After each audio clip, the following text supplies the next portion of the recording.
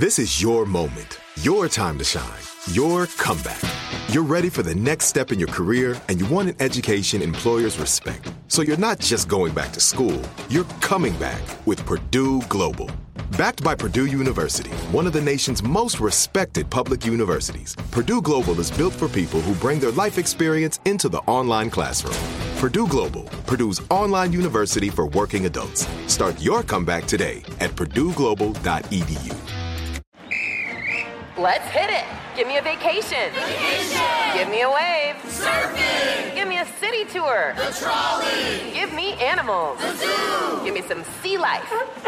Give me museums. Balboa Park. Give me a woo. Roller coaster.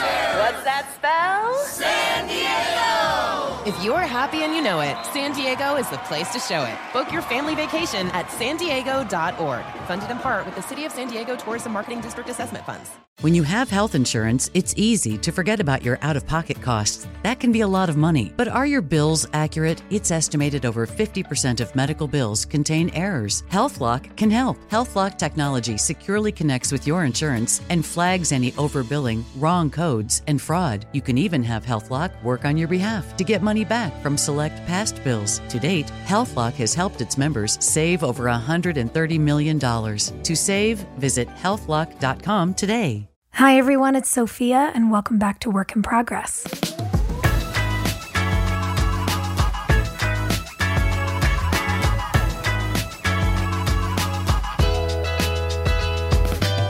Today's guest is a towering figure in racial justice and the struggle for equality.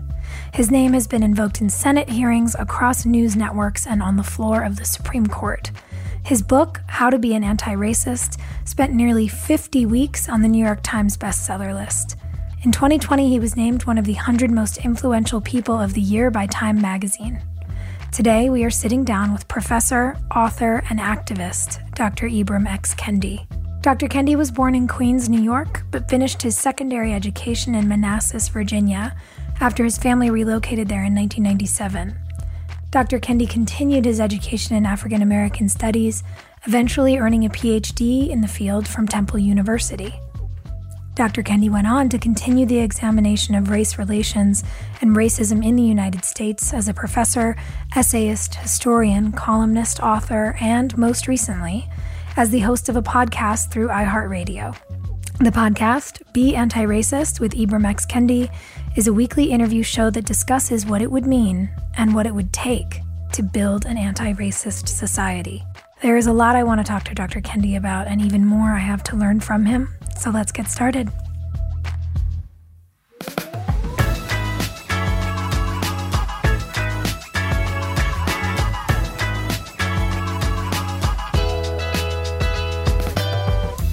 Before we dive into your work and books and the new podcast and all of the projects that you're working on, I actually love to start in reverse with my guests. You know, who were you before you were the doctor, turning heads and giving TED Talks? Who was Ibram as a young man? What were you inspired by as a child? Were you always intellectually curious? Or were you completely different than the man who sits across from me now when you were 10 years old? So it's interesting. I feel like when I was 10 years old, I was almost at the height of my academic career. What does that mean? So I think it was fourth grade. When we're 10, we're around fourth grade. I remember in fourth grade, that's when I think I did really, really well, on all my finals. And I was so proud. And my favorite teacher was my teacher in fourth grade, Mrs. Miles. But then it started going downhill from there. And by the time I got to high school, I hated school. I struggled mightily freshman year. By the time senior year came around, I didn't know whether I was even college material. And so I was quite shocked when a college admitted me. And even I think most of my academic career, I think because I struggled so often, particularly in middle school and high school, I think in many ways, maybe that's one of the reasons why I sort of push so hard and try to do so much. and have so much to prove in a sense. And then that was only heightened, I think, when, I battled serious illness. But no, I mean, when I was growing up, I would have, if somebody would have told me you're going to become a college professor and like read books all the time and talk to people like you and give talks and write books, I would have been like, you crazy. That's not happening. Gosh, that's funny to think of you as a little kid going, no way, if you'd had a window into your future. What were you really into that fourth grade year? Were there books that really inspired you, or was school as a whole just kind of full of possibility at that point? I was really into sports. So I played baseball. I started playing baseball when I was 6 years old, I think. And I think I was just about starting to really play basketball, which growing up in New York City, I mean, that's what we did. We played basketball. I mean, I think I still was interested and sort of inquisitive and had a sense of justice, I think a firm sense of justice, but it wasn't necessarily sort of tied to what it is now. Did that sense of justice have anything to do with your parents both being so tied into healthcare when you were growing up? I think that was sort of part of it. And even my father was a minister, aside from his sort of career, and my mother became a minister when I was in high school. And I think their ministry was a justice-oriented ministry as opposed to I'm going to sort of talk down to people and tell people how they need to civilize themselves through the church. So I think their ministry, I think, instilled in me a pretty strong moral compass. What was it like, especially to watch your mom step into a role like that when you were a teenager? I think it was striking. I think it may have been one of the ways in which I first started to become aware of sexism and even the way that women's bodies are policed, because my mother would always wear like stylish shoes and sort of, I mean, she was quite stylish, when she would go to church, not stylish in terms of the way that an old lady with her hat, but stylish, even though she was older. I mean, many people took her that she was like in her sort of 30s or 20s. And so obviously some of the older ladies in the church and many of the older men had issues with the way she dressed. And then also the way she even preached, when she was very direct and sort of in your face. I think some people took issues with that as well. And obviously, I mean, since it was my mother, I thought that they were crazy. But it allowed me to also start to see, particularly as I stated, the way in which women were policed in general in society. Yeah, there's so much intimidation that comes sort of right to the forefront, I think, for many women who are outspoken, who choose to be political, who choose to talk about justice. In my line of work, I get a lot of, can't you just stick to acting? And I think how interesting, do we tell someone to stick to bank telling or to stick to cashiering? I don't know why I want to put the ing on the end of any sort of job a person could do, but this notion that especially if you're a woman, you're meant to do whatever it is you do in a way that doesn't inconvenience the people who interact with you. And I can only imagine in a faith institution where there is so much traditional patriarchy often at play, what that must have been like in that era for your mom.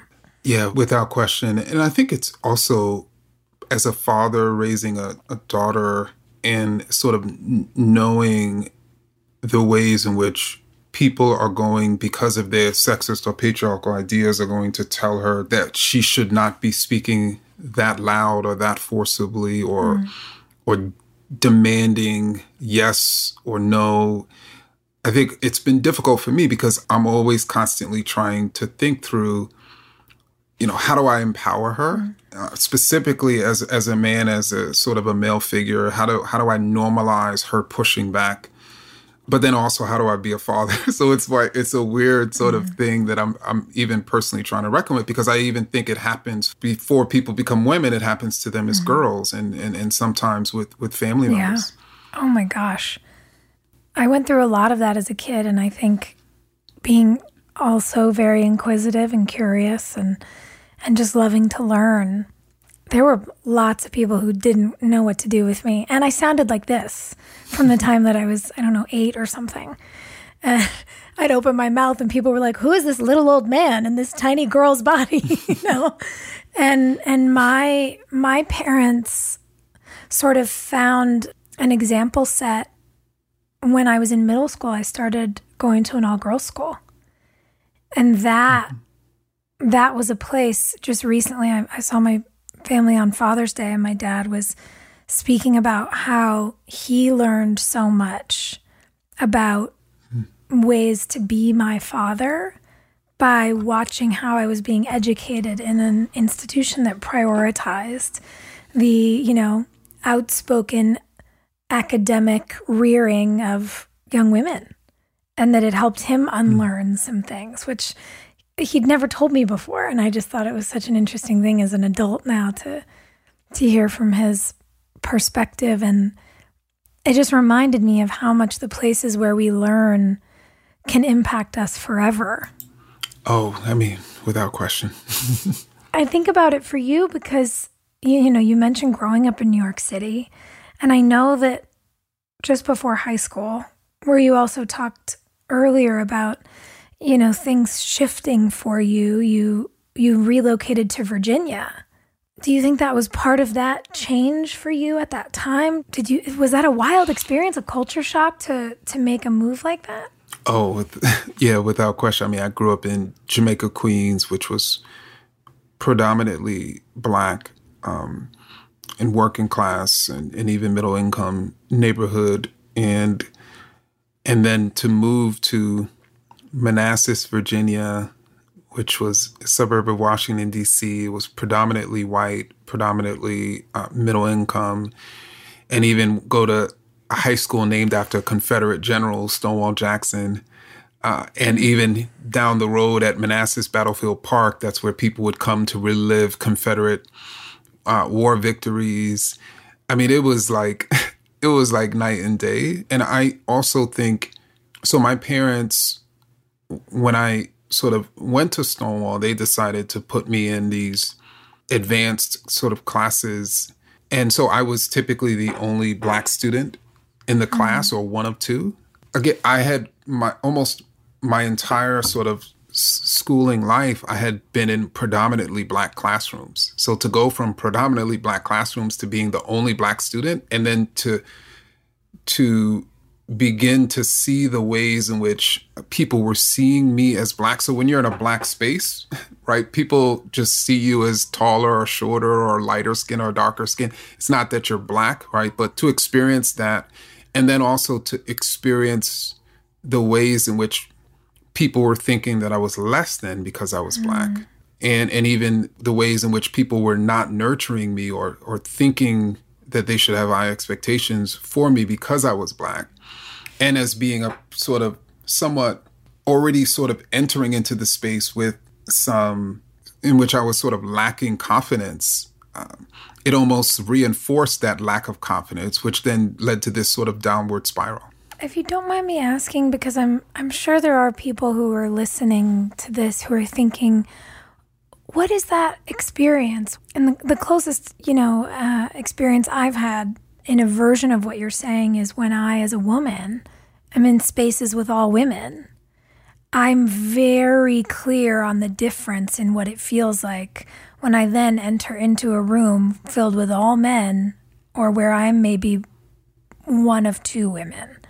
And so I make a relative comparison only to invite anyone at home who might be wondering exactly what you mean to investigate whether they have a relative experience where they have felt either othered or perhaps a little unsafe in a space. I know that, gender-based violence has definitely made me cognizant of, especially if it's late at night, if I'm in a space that's filled with all men and men I don't know, I feel it feels very destabilizing. And so I wonder, as a teenage boy, going from the experience where you're just you, because almost everyone around you looks like you, to you being one or maybe one of two Black students in some of these classrooms, when you look back, are there facets of that experience that you could offer as an example to someone who's trying to learn about the experience of other people in rooms? It's an incredibly important question. And I think that as one of the only Black students, people who came from an environment in which I was exposed to a huge diversity of Black people. When people would come to me to, quote, ask me questions about Black people, it would be very difficult for me to answer those questions because I'm like, I don't know, I'm just one Black person. But again, I think I had that perspective just because I knew so many different Black people that I think if I would have grown up in that space and I wasn't exposed to as many Black people as I was growing up in Jamaica, Queens, I may have had a different perspective. So it was typically very uncomfortable for me when people would sort of ask me questions about Blackness or Black people as if I was some sort of representative or expert just because I was Black.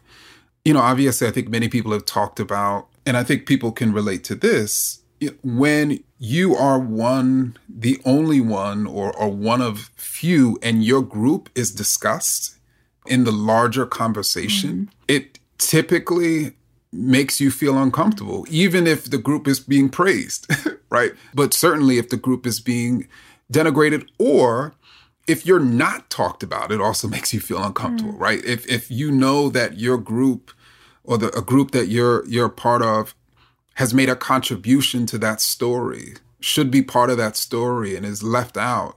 And then what do? Do you sort of raise your hand and say, well, why aren't you talking about Black folk? Why aren't you talking about women? It's quite uncomfortable. And oftentimes when you are the only one, no matter your sort of identity, it's oftentimes the case that you or people like you are just not talked about. So it's oftentimes that silence which then erases you even when you're there. And the dichotomy of that is really taking my breath away, the simultaneous potential to experience erasure and also to be made so synonymous with the group you're identified with that you are just... Like representative. Yeah, it's almost like you're a generic representative of a monolith, but you're not a monolith. Yeah.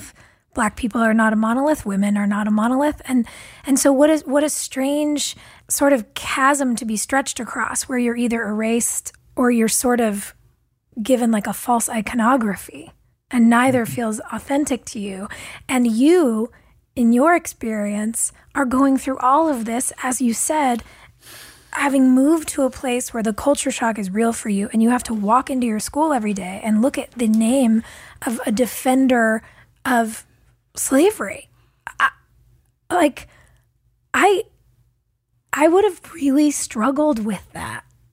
And I'm sure in hindsight, given the work you do and the way that you unpack hundreds of years of, American history and the narratives we've told ourselves here, I imagine that's quite a paint by numbers of your own childhood life where you're connecting all those dots. But was any of that something that consciously weighed on you at the time? Were there conversations among students even about changing the name of the school? Because I know that they recently did, but were people talking about this back then, or was that not a topic of discussion? So it generally wasn't a topic of conversation, of discussion when I was there. And I think part of my struggle is that when I was at Stonewall, when I was in high school in Manassas, Virginia, I had a sense of racism and I could certainly identify it when I personally experienced it.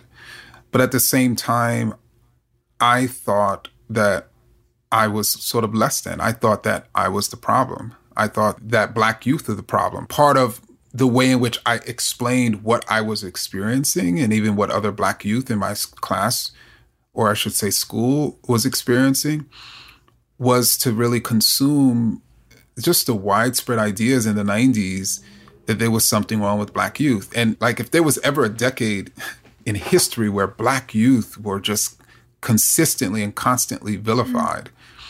You know, it was the 1990s. Most people, of course, know that is the decade when the term super predator sort of emerged. And that was specifically about Black youth, particularly preteens. But that was also the decade where a no excuses school movement emerged, primarily to, quote, serve Black and brown students who it was imagined 6-year-olds were making too many excuses.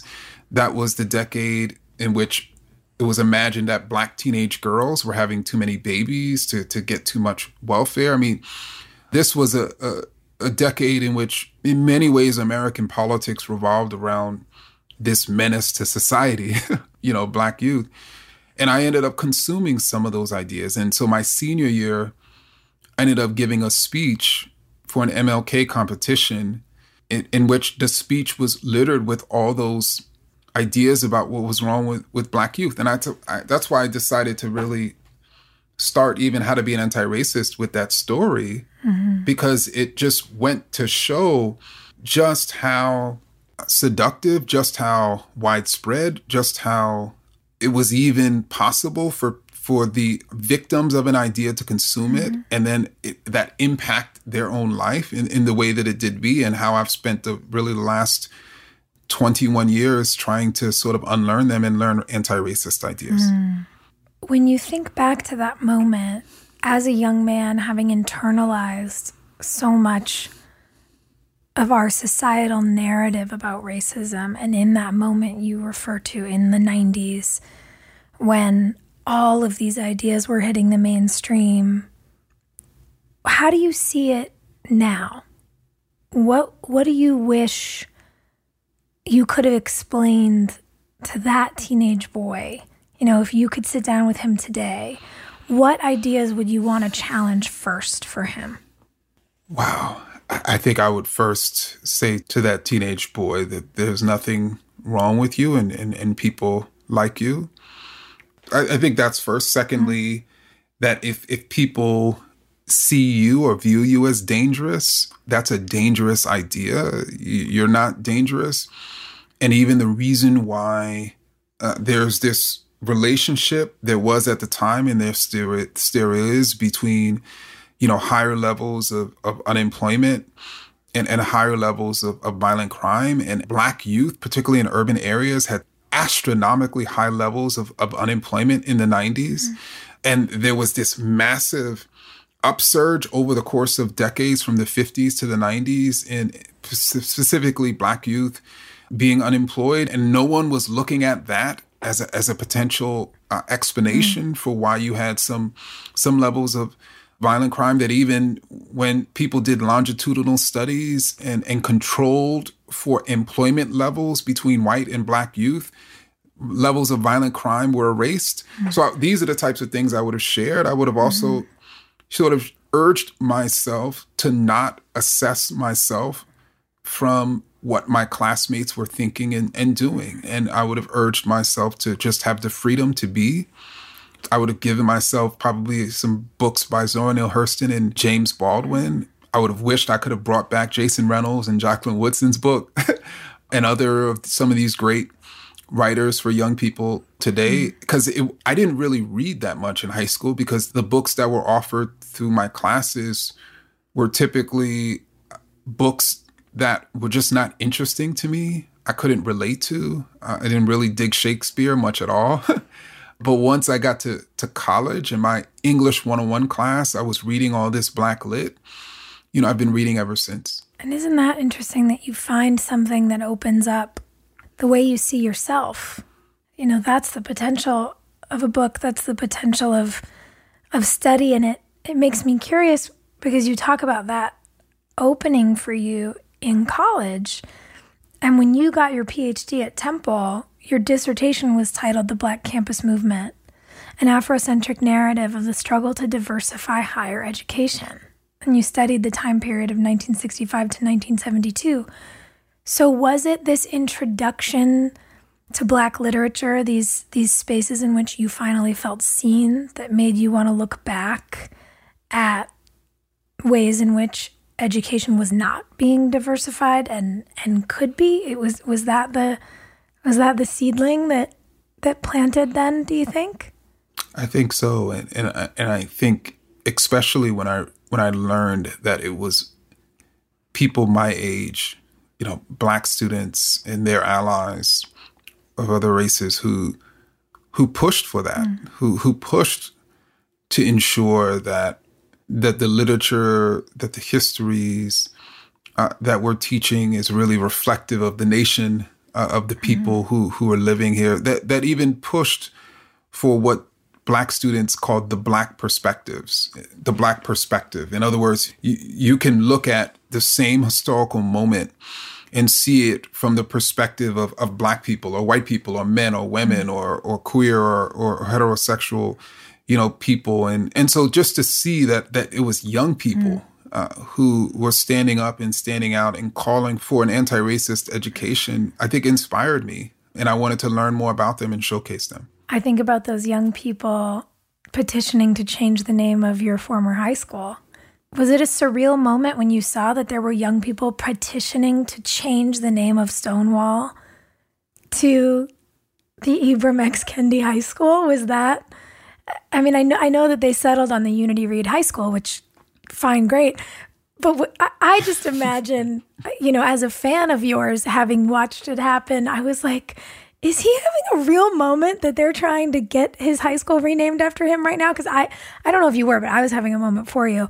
Did that feel so surreal to think about as you'd gone back to study young students, to look at the young students in your former institution of learning who are studying you? I mean, is that mind-blowing, or did it not feel that way so much to you? No, it was definitely mind-blowing, and it was definitely surreal, and it was not something I ever thought was possible. I think what was striking was I learned early on that they were considering, changing the name, and I had, since I had graduated, of course, I wanted that and advocated for that.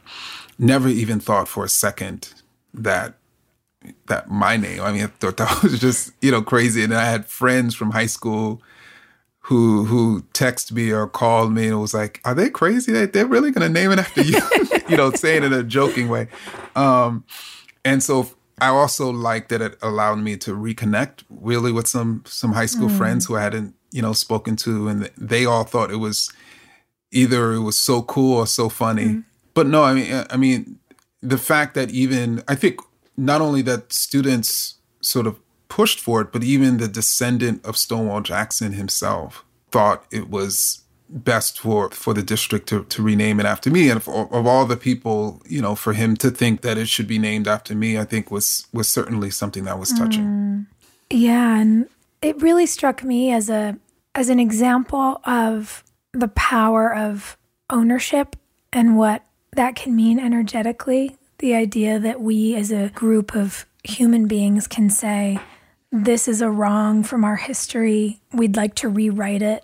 We'd like to shift how we talk about it. And when I saw that his great-great-grandson was behind the petition, I just thought that to me feels like a type of reparation, a type of a call really for repair and what repair can mean, I think, in terms of our conversations about justice and about really facing the truth of America. When we talk about reparations, we do so financially.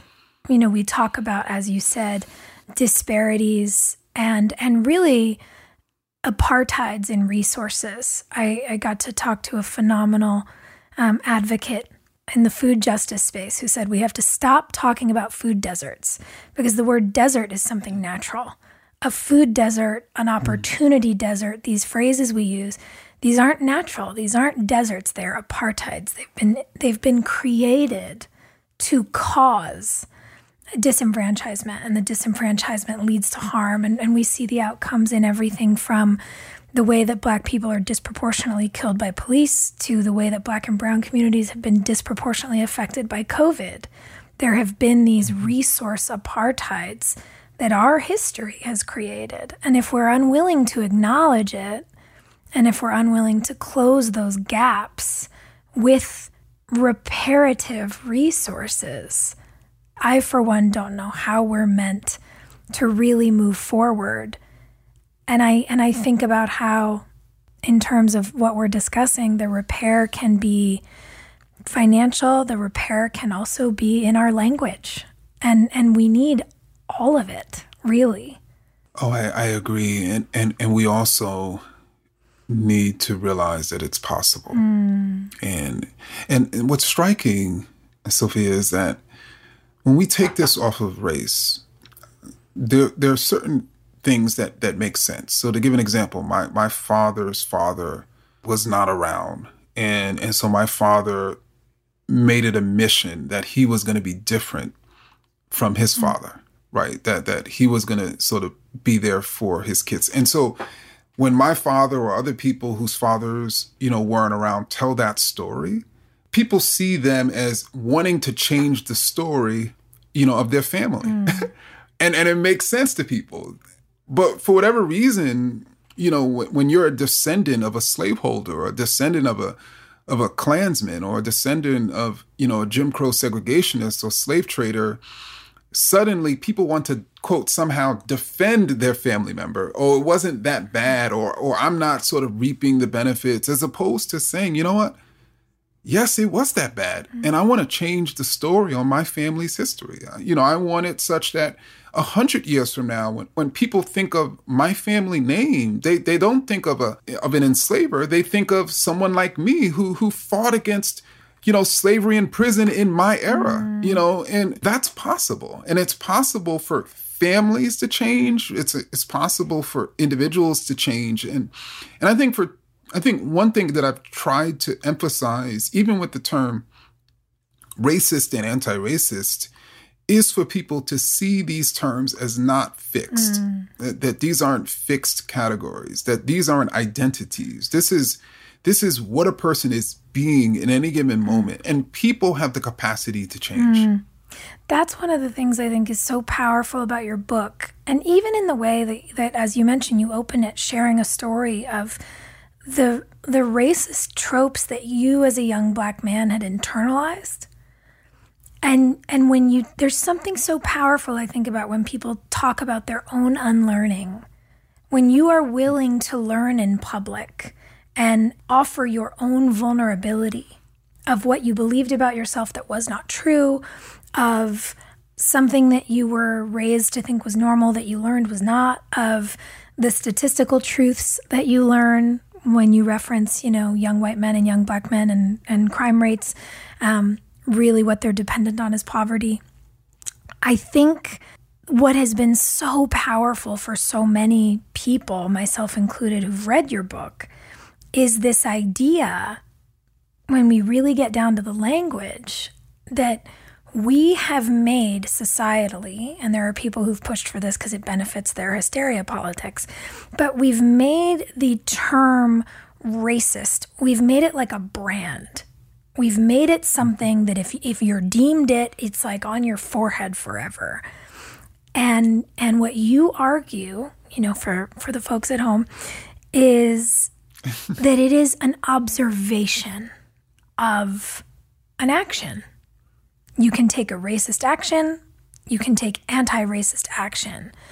But the idea that we are all so nervous to be deemed racist, in a way makes us turn away or deny the racism that's everywhere in our society. These historical systems of oppression, when you talk about the enslavement of peoples in the era in which the slave trade existed, we can't divorce that historical reality from the current reality of the private prison system. In America, we still enslave people, just in different systems. And I think this desperation for us in our most sort of small individual selves, which we all have, the desperation to be good and to be worthy and to be alive for a purpose, it's difficult to say, oh, I come from this system. I was born in this system. I have benefited consciously or unconsciously from this system. It requires, as you've said, you said this in your TED Talk, I believe, it requires immense vulnerability to hold ourselves in the truth of this larger system we're all a part of. So how do you begin to delineate the line between racism as a system, racist policy as policy itself, and sort of de-identify people, readers, audiences you speak to, from the idea of being racist, and instead talk to them about how their actions are racist or anti-racist? Well, first, I think what's striking right now in this very moment is one of the ways in which my work is being attacked is people are saying that I'm arguing that white people are inherently racist. And what's striking about that is that I actually argue directly against the idea that any group of people or even any person, no matter their skin color, is inherently racist or anti-racist. And these constructs like, I don't have a racist bone in my body, or, that's not in my heart, that these are all sort of fairy tales. That what's actually the case, if we sort of break it down in its elemental sort of parts, you have racist and anti-racist ideas. Racist ideas connote that certain racial groups are superior or inferior, and we don't typically use terms like inferior and superior. So what we say is, well, this is what's wrong with Black people. This is the reasons why they're dying at higher rates from COVID, or why there's higher rates of violent crime, because of these behavioral or cultural sort of reasons, which are expressions of inferiority. Or this is the reason why white people have 10 times more wealth than Black people, because of all these things they're doing well, which are connotations of superiority. And so they're racist ideas and they're anti-racist ideas, and anti-racist ideas challenge those ideas and convey that the racial groups are equals, despite any sort of differences, whether phenotypic or cultural. And then there are policies, as you stated, policies that lead to equity, and then policies that lead to inequity. And so the question for the individual, especially when we think of these policies as a collection, or meaning when you start thinking of policies as a collection, you start thinking of how they're forming a structure that sort of formulates racism or formulates a system. So that's when even people think of the term structural racism or systemic racism, what we're really talking about is this sort of collection of policies that lead to inequity and are substantiated by ideas that those of racial hierarchy. And so the individual is either challenging that structure by challenging those policies, by challenging those ideas, or they're reinforcing it. And what I've tried to do is separate the term racist from identity. So it really doesn't matter whether your skin color, whether you're a Democrat or a Republican, whether you're a Northern or a Southerner, or you're an immigrant, whether you've lived in this country, whether you're progressive, it doesn't matter what you claim about yourself. All that matters is what you say and do. And it's just like, how I think more and more people are learning, from people like Brene Brown and others to say to their kids that to not say, well, you're good or bad, you're a good or bad person, that you're actually, you do good or bad things. It's the same sort of construct that it's about what we do. And then that what you do allows someone with diagnostic sort of tools to really assess what you're doing, to then diagnose you as racist or anti-racist in any given moment, knowing that in the next moment you could be the very opposite. I had a sort of aha moment. Again, I always try to figure out what's my proximal relation to this idea. because I can sit here as, a friend or an ally and hear what you're saying and go, yep, I get that. And yet I know that your experience is not my experience. My experience can never be yours. So I think about things often as a woman. And when you told the story of that experience, the MLK competition and giving that speech, I thought back to how in my early 20s, I thought such a badge of honor, such a compliment to me was when my guy friends would say, "You're not like the other girls." And I wore that as this, it did. It felt like getting a Girl Scout badge. Like, I'm extra cool. I'm super low key. I'm not high maintenance, whatever that meant. And it took me a decade of more reading and more understanding and more vulnerability and more really diving into what patriarchal policy looks like and how it doesn't just harm women, it harms everyone. Much like racist policy doesn't just harm people of color, it harms everyone. And I went, oh my God, that was my young adult self internalizing misogyny. But I've been steeped in it because it's like a tea that we brew in. Just like our society with its racist systems mean, we've all been soaking in this. And we have to begin to look and find the places where it exists, where we have told ourselves that certain things are true because we've heard them and we haven't bothered to investigate where they come from. The trope that we hear so much now, and that really was drummed up a lot in political discourse during the Trump era was, the quote unquote black on black crime. And it's like, that's actually not a thing. That's a trope that is utilized to harm a community rather than us being honest enough as a society to look at what causes crime in any community. And so I guess I'm thinking it's a bit stream of consciousness. I'm thinking with you in real time here, because as we start to identify those things, whether it's as women, the misogyny we've internalized, as neighbors, the things we've heard and just assume are phrases for a reason rather than by design to continue to oppress people, is that where the delineation between being, as you say in your book, non-racist and actually being anti-racist comes in?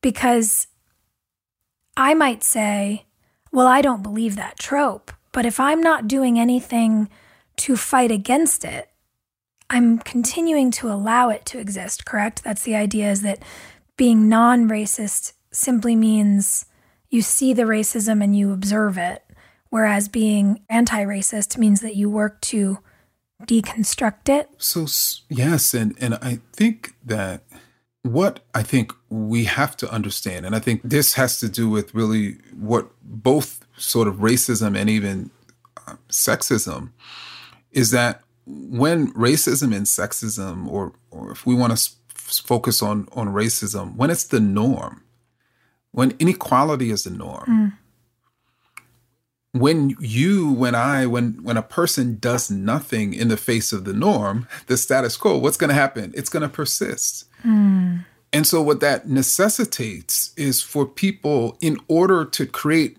a different type of world, we have to actively challenge the status quo. But I think in a deeper sense, because it's difficult, particularly, I think, for Black people, or I suspect it's likely the case for women, to talk about the ways that we've internalized some of the ideas about us. Because then people, if we talk about that publicly, the concern that people have is, so are you stating thereby that Black people are responsible for racism, or as responsible as white people, or women, because they've internalized some of these ideas that they're just as responsible for patriarchy? And so my response to that is no. No, what's actually the case is, if you are an enslaver, who do you first and foremost want to try to convince that that Black people should be enslaved. Yes, you want to convince the white folks up north. Yes, you want to convince other white folks in your area who don't own slaves. But who do you really want to convince? You want to convince enslaved people. Why? Because then that will prevent them from resisting. Then they will see racial inequality as normal, as something they can't change. And so the people who are most likely to resist won't resist because they've bought into those narratives. And I think that sort of cuts across different bigotries. And it doesn't just cut for people of color or white people, either white or people of color. If they've bought into ideas of racial hierarchy, then they're going to look out at this society of racial disparity and inequity and not see a problem. And then they're not going to resist it. And ultimately, they're going to blame the people who are the victims of racism for that racism.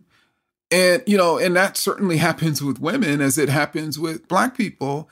And so what I'm urging is us all, everyone, to actively challenge racism and to no longer be fooled by this idea of racial hierarchy. And I think you point to something so important. Racism and sexism and honestly classism are these evil bedfellows, because in the same ways that people will internalize a feeling of powerlessness or maybe hopelessness, so many of us look at the current system and say, well, what are we ever going to do about it? I'm just one person. How am I going to change it? Look at the economy. What do you mean the Pentagon spends $22 billion a day? What is $22 billion? Us, I think, as average people don't understand how to look at some of the size of this. And sometimes it's the size of the system that helps convince us we can't change it. But you argue so beautifully that we can, that if we choose to be anti the elements of the status quo, which are unequal and which do harm, by being anti-racist, we can make the system better for everyone. And that feels like a really powerful point that you make, because there are a lot of people, again, I think when we get into our, I always use the term lizard brain, and I don't know where that actually comes from. And I realize, I think a friend of mine once made a joke about how we evolved from newts, and it turned into this thing that we say all the time, oh, well, when I'm in my lizard brain, where you're just super individual, scared. Where's my next meal coming from? Am I going to be warm tonight? That thing that we all are capable of. We love the high-level idea of creating an equitable system. We want people to be taken care of. And I think in our little lizard brains, we're all terrified that more for a group I may not know means maybe less for me. And you argue that that is, in fact, the opposite of what will happen, of what will be true. That if we can create an anti-racist society, we can undo so much of the oppression, of the harmful policy, that it will actually mean better for everyone. And that's something I don't think a lot of people get. And if I may make a generalization, or perhaps just be vulnerable, I think a lot of us aren't willing to be vulnerable enough to admit that we're scared that maybe we'll run out. And we don't know how to reconcile that individual fear with our best hope for the group. But you say that there's data that proves that what's best for the group will be best for us all as individuals, correct? Yes, and indeed, I just want to sort of underline something you said, because we were talking about the ways in which the internalization of these ideas cause people to just look out at inequality as normal. But then you also spoke about our internalization of this powerlessness and this hopelessness. And I think just as much we have to sort of see that the problem is racism and not the groups that are victimized by it, so too do we as individuals have to recognize our power. You know, even in How to Be an Anti-Racist, just as women are told they, quote, don't have power, Black people are told we don't have power. And I was like, absolutely. Like, where do we get this idea that we don't have power, that we don't have the power to resist, that every single person on earth has the power to resist, and we have the power to organize amongst ourselves and formulate larger sort of power blocks through our organizing. If there's anything we should have learned from the pandemic, it is that when we do what's best for the community, we're doing what's best for ourselves. I mean, that's one of the central messages to me of the pandemic. And when we don't do what's best for the community, when we just do what we want to do, we're likely to spread the viruses of bigotry, which is then going to come back and harm us. So I'm hoping that people realize that, you know, and I hope people realize there's a distinction between individual freedom and community freedom.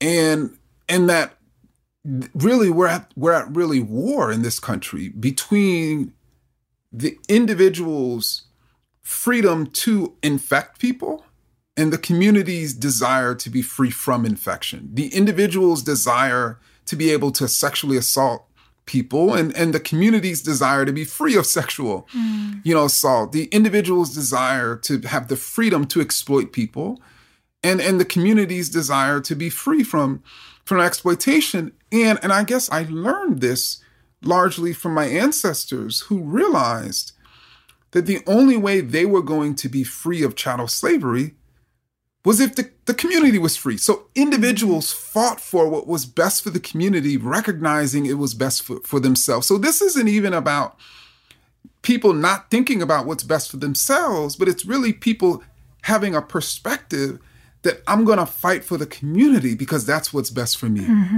And that to me feels like a beautiful sort of symbiosis. Because listen, you know, people love to talk about individualism, American exceptionalism. You know, I always hear someone morbidly in a conversation about individualism quote whoever said, you know, you're born alone and you'll die alone. I'm like, yeah, okay, but babies also die if they don't get held. We as humans, we are community creatures. We love to be together. We truly, you know, we evolved in villages and we still talk about our villages and we need each other.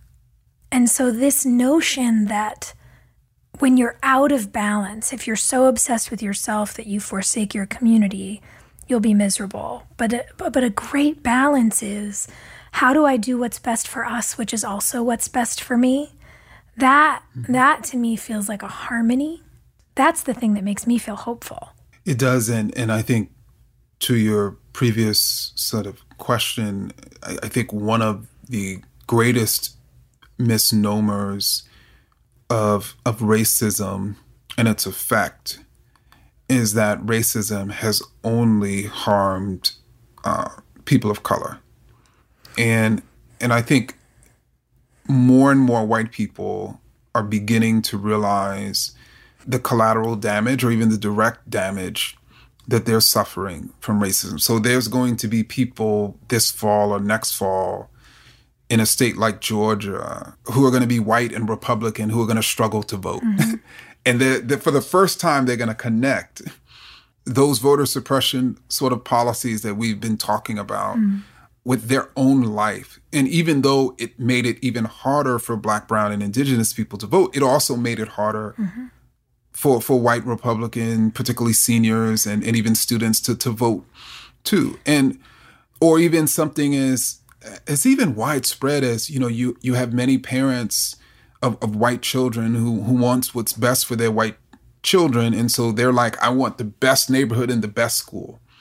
And they connect good schools and good neighborhoods with the amount of white people in those schools and neighborhoods.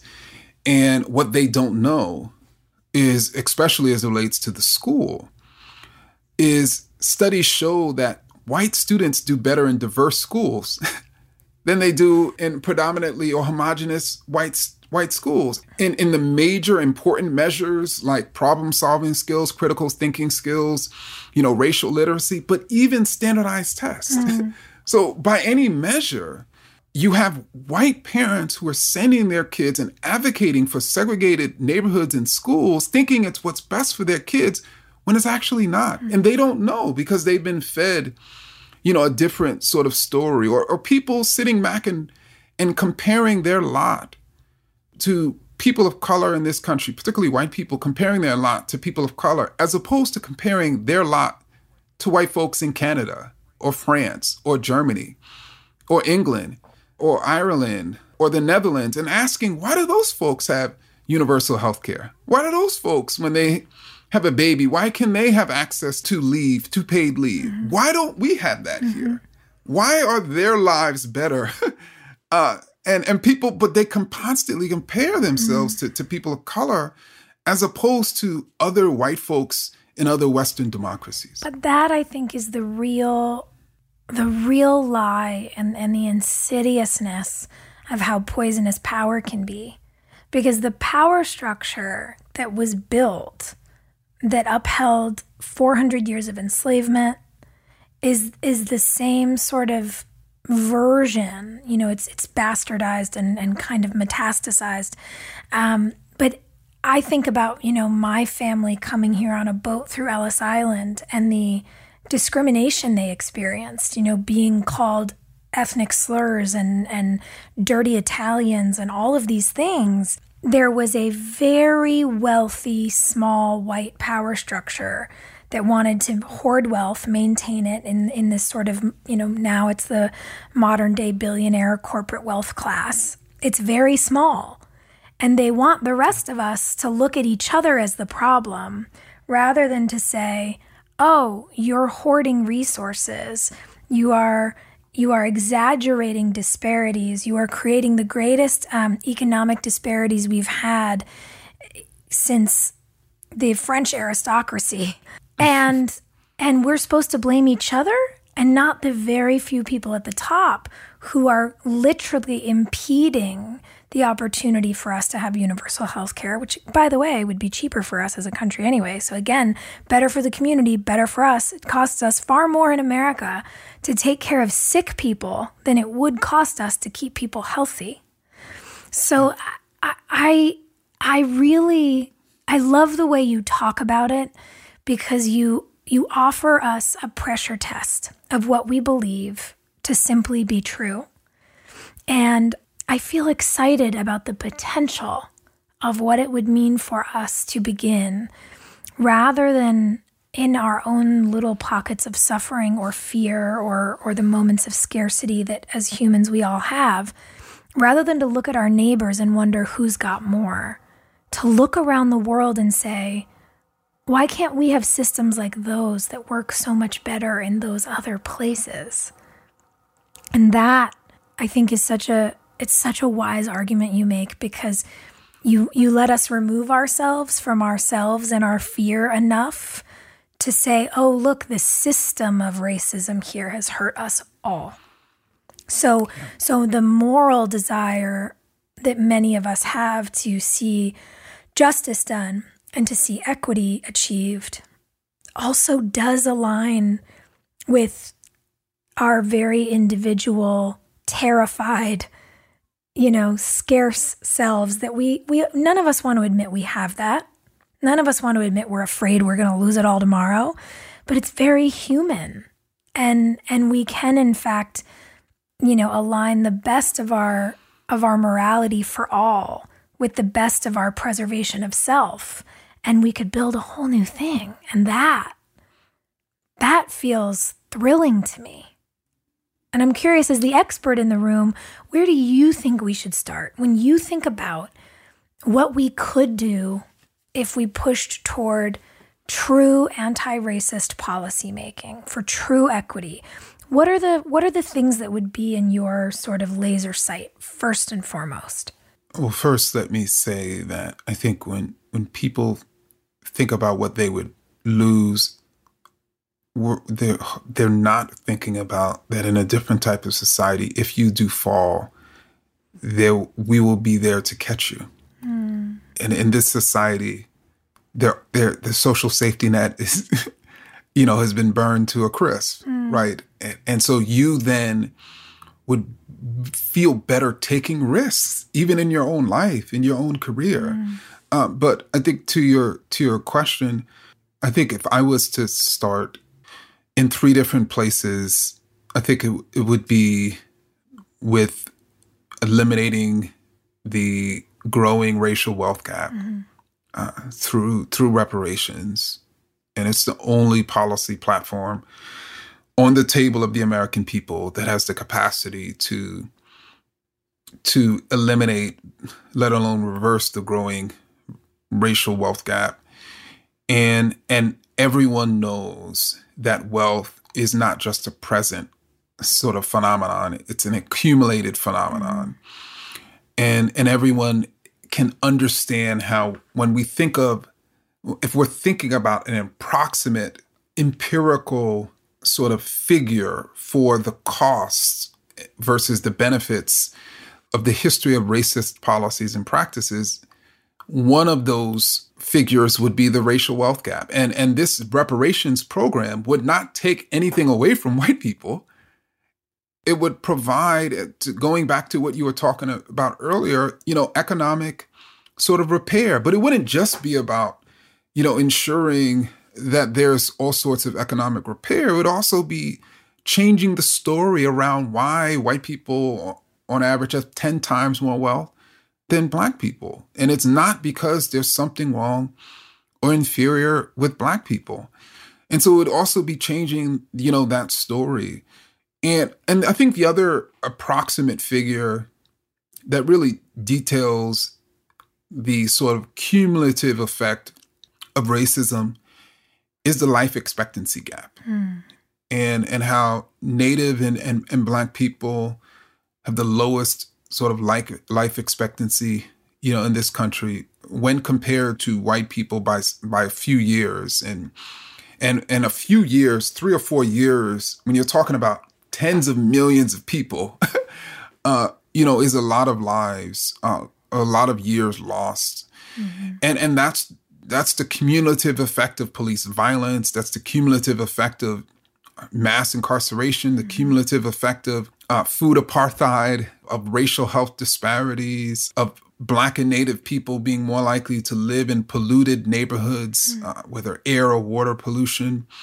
That's the effect of even college-educated Black women being more likely to have severe complications in pregnancy than white women who dropped out of high school.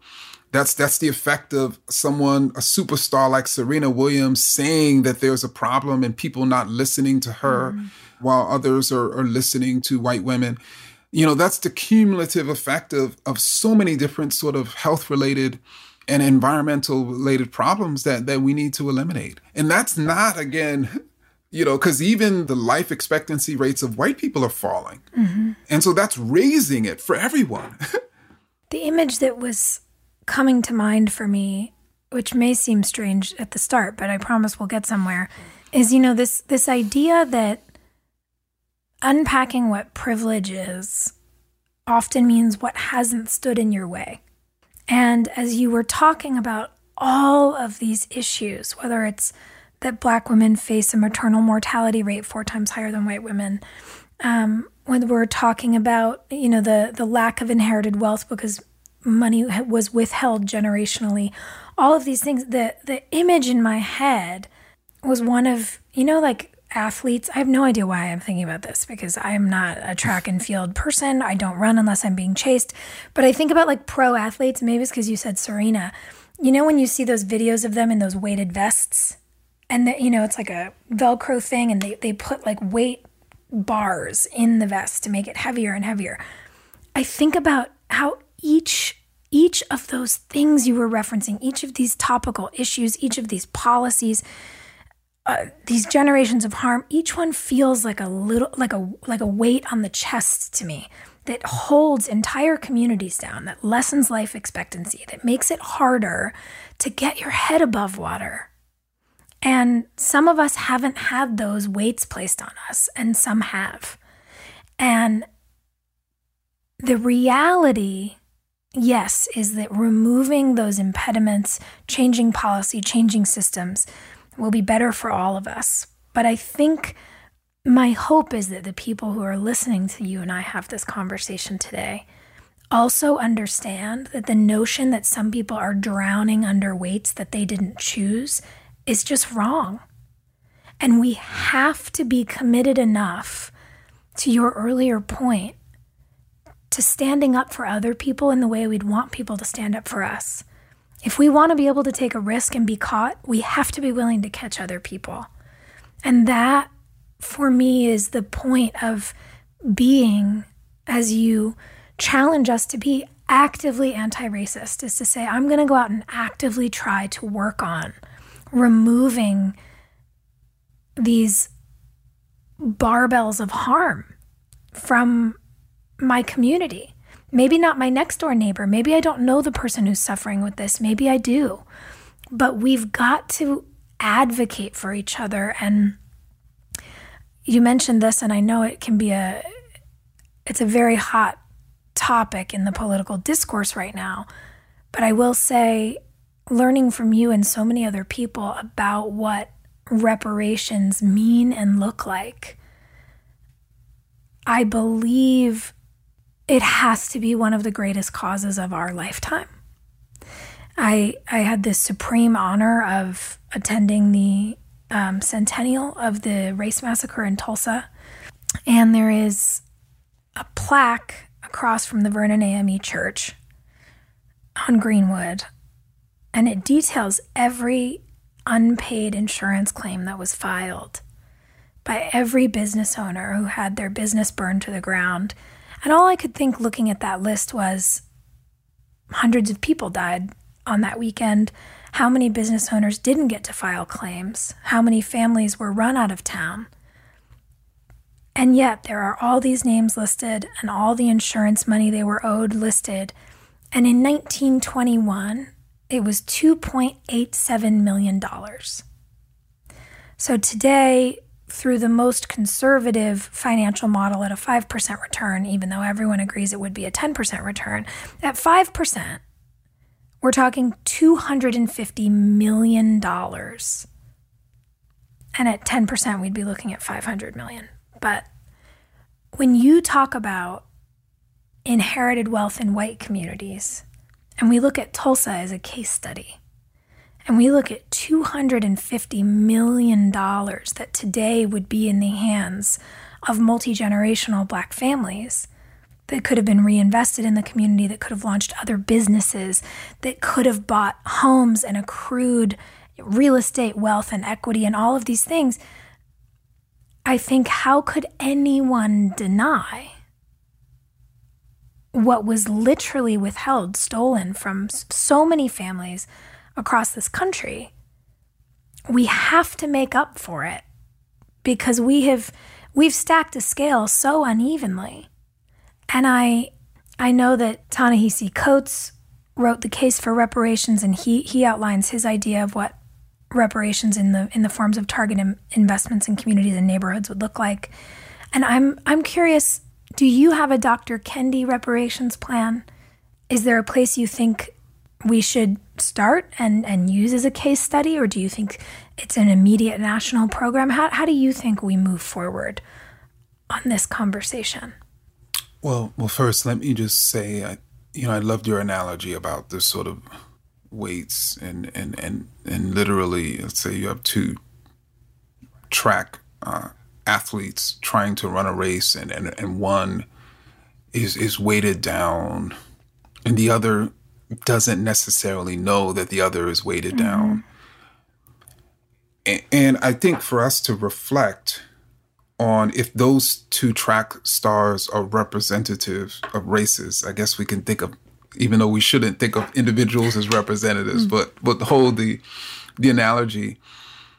If we believe that those two races are equals, and we see one of the person without the weights winning race after race, and we believe they're equals, aren't we going to start thinking, what is actually going on? If they're equals, should this person be winning time and again? So what's going on here? And then that would allow us to then begin inspecting what's actually happening and then begin to see that the person who's losing, the race that's losing, it's because they're being weighted down. But if we don't believe they're equals, then we won't even look and try to search for those weights. And if if we've been convinced that they aren't equals, but I actually don't necessarily have a hard and fast and specific sort of reparations plan. But what I would say is I do believe that it should be geared towards eliminating the racial wealth gap, that should be one of the goals.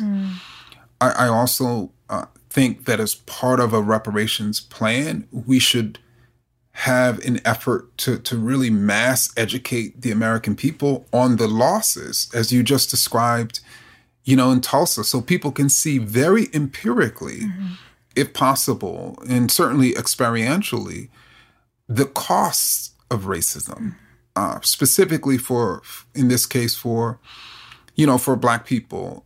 And so that people can see that the reason why Black neighborhoods are impoverished is not because of Black people. It's because of this history. It's because of these policies. It's because of these practices. And obviously, any sort of serious reparations program would likely only emerge if we also were radically revolutionizing our society to rid it of the policies that are continuing the racial wealth gap today. So, for instance, the refusal of even the Biden administration to cancel student debt is reinforcing the racial wealth gap. Studies show that you'd be able to cut through that racial wealth gap by canceling student debt, because student debt is disproportionately people who are Black.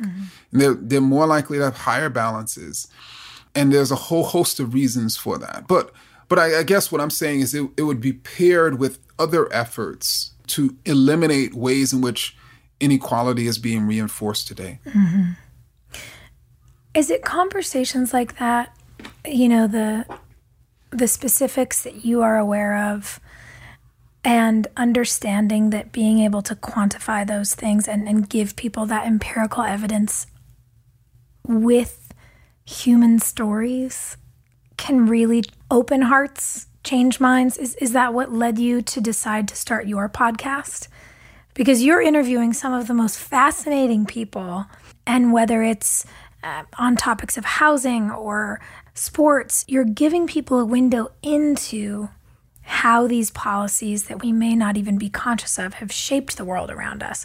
So was that what led you there? Is it something you're loving doing? So I need some pointers from you, because it's certainly something I'm learning to do. But I am enjoying it in the sense that like our conversation, we're really able to spend some time digging really deeply, into problems with the eye towards thinking very clearly about potential solutions that we can rally around. And I think it allows me to talk to people who are experts in voter suppression, or who are experts in queer sort of racism, or who are experts in race and sport, or experts on prison abolition. So because I'm not an expert on all forms of racism, my specific expertise is really on the history of racism, and that history has come to bear on defining terms. And so for me, it's definitions allow us to have a perspective. And so when you pair the perspective with human stories and with facts, I think it allows people to really understand, what's happening. Yeah, I think to personalize history and to give people touch points, I think is a really inspiring opportunity. I'm very excited about it for you. Is there someone who's just a dream guest for you who you're like, that's the one on my list that I'm really hoping I can get to? Wow. Well, other than Sophia Bush. I mean, I consider this my RSVP. Just tell me where to be. Is there a dream guest? And this person would be living, I take it. I mean, I don't know. Well, I think I always admire sitting down with Angela Davis. And, you know, I can remember the first time we met and actually did an event together. I believe it was something like January 10th or 11th, 2019. It was literally the anniversary of the 1-year anniversary in which I had been diagnosed with cancer. And she's someone who is just strikingly brilliant and sharp, but also extremely down to earth and personable. But then also someone who's just been a defender of everyone, from women to queer people to poor people to prisoners to people of color to the working class. And so to see and speak with someone like that and learn from someone like that, you know, I think whenever I've had that opportunity, it's always been just an incredible learning experience for me. It strikes me that, you know, an audience with Angela Davis is such a high moment. And I know that this work doesn't come without low moments. You have faced backlash over the years. I mean, you talk about the way that, you know, your work is being criticized and picked apart, particularly by the right. I mean, the rage that your honesty seems to be met with. I think about you and Nikole Hannah-Jones and the scholars who I so deeply respect, who simply for telling the truth are being attacked. And I wonder what keeps you going. You speak with such an authentic hope about people's ability to change. So what is it you see that keeps you going despite what's hard? I think there was a time in my life in which I did not understand why certain things were happening to me or even certain things were happening in society. And I think it was that lack of understanding that slowed me down or stopped me. And I think now I'm certainly not surprised that people are attacking, you know, my work specifically by misrepresenting it. Because what happens is if you can't really argue against something, you just change the argument and argue against your new argument. And so that's not so sort of surprising. And obviously it still hurts, but I guess I understand it. And that understanding, you know, allows me to sort of carry on that if anything, I expected it. Right. You know, it's like, you know, you go and exercise and lift weights, it's going to hurt. Right. So I almost had an expectation and I remind myself what I'm doing. But I also know that in order to bring about change, we have to believe change is possible. Change is possible within people and change is possible within society. And I think that fuels me. And I don't think anything that can happen to me or happen in society will prevent me from believing in that possibility. Are there examples you look to when you think about those major moments of transformative change where you say, if that person could do it or this policy could be taken apart, then I know we can continue? So I never forget a few years ago, I was able to sit down and have a conversation with Derek Black. Derek Black is the son of Don Black, and Don Black created the website called Stormfront, which was the first white supremacist website and still one of the major white supremacist sort of websites. And Derek Black's godfather was David Duke. And Don and Derek sort of raised, Don and David raised Derek to really usher the white supremacist movement into the mainstream. And even in high school, he was just a captivating sort of speaker at white supremacist sort of conferences, had his own radio show. He was really being groomed. But then he went to college. Then he started befriending people who were not white. Then he got into a relationship with a girl who challenged him, or a woman by that point. And over time, those people who cared about him and loved him deeply and who he respected were able to cause him to begin to change. And eventually he did. And now he's, even though he was raised and thought of as this sort of heir apparent to the white supremacist movement, now he's someone who's striving to be anti-racist, like us. And so if he can change, if he can, in a way, move past his, I should say, swallow, obviously, the type of relationship that was going to emerge when he decided to leave the movement. If he could begin to transform himself, then why can't the rest of us? Mm-hmm. Yeah, those people, when they explain how they began to see what's true, give me a lot of hope that the rest of us can as well. When you go from one human example like Derek to the sort of macro 30,000 foot looking at policy, government, place, are there aspects of other places, other countries around the world where you say they're really doing it right? Are there specific examples you think we could borrow from to build a more anti-racist United States? I think there are certain aspects of it. I think that the fact that Germany begins teaching kids as early as kindergarten, about the Holocaust in an incredible seriousness to ensure that it isn't sort of replicated. And, at this point in time when parents are advocating against the teaching of racism, other countries are teaching about anti-Semitism as early as, kindergarten, if not earlier. That's certainly something that we can look to. We talked about many of the social safety net programs that other Western democracies have. Part of the problem with many of these nations, they aren't typically collecting racial data.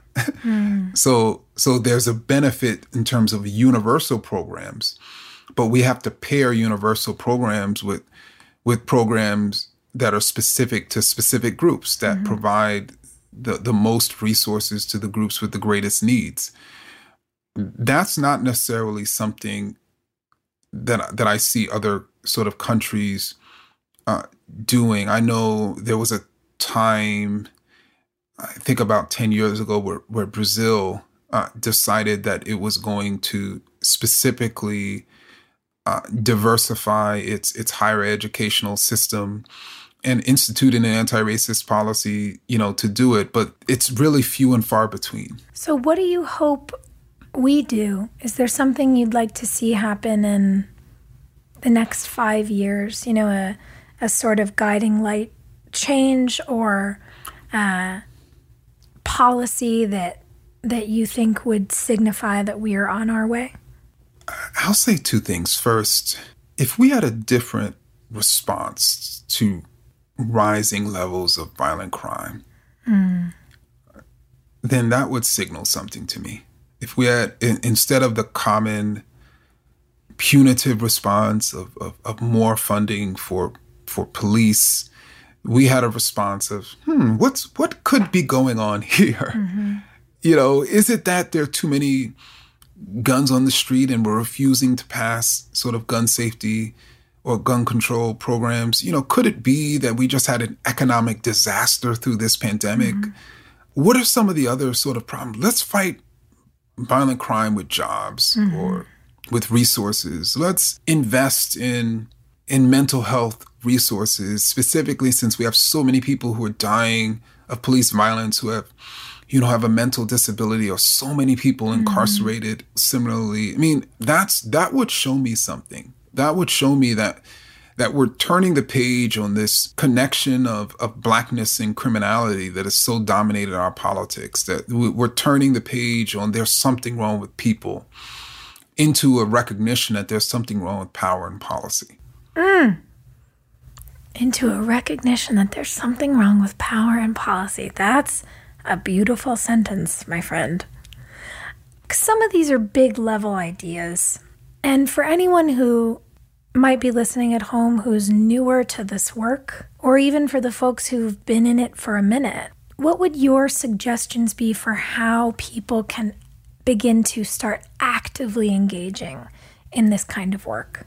So what I would suggest is each of us typically live in a neighborhood, or we're typically in a specific industry or sector, or and for us to whether it's, you know, education or media or environment or health, we are likely to work in institutions, and for us to just really think about, okay, who or what group is combating racism in my backyard, and how can I help them? You know, if each of us was to think about that, and then as I'm seeking to figure out how I can support them, I'm also trying to sort of understand that form of racism in and of itself, as I'm trying to understand racism in general through reading, through listening, through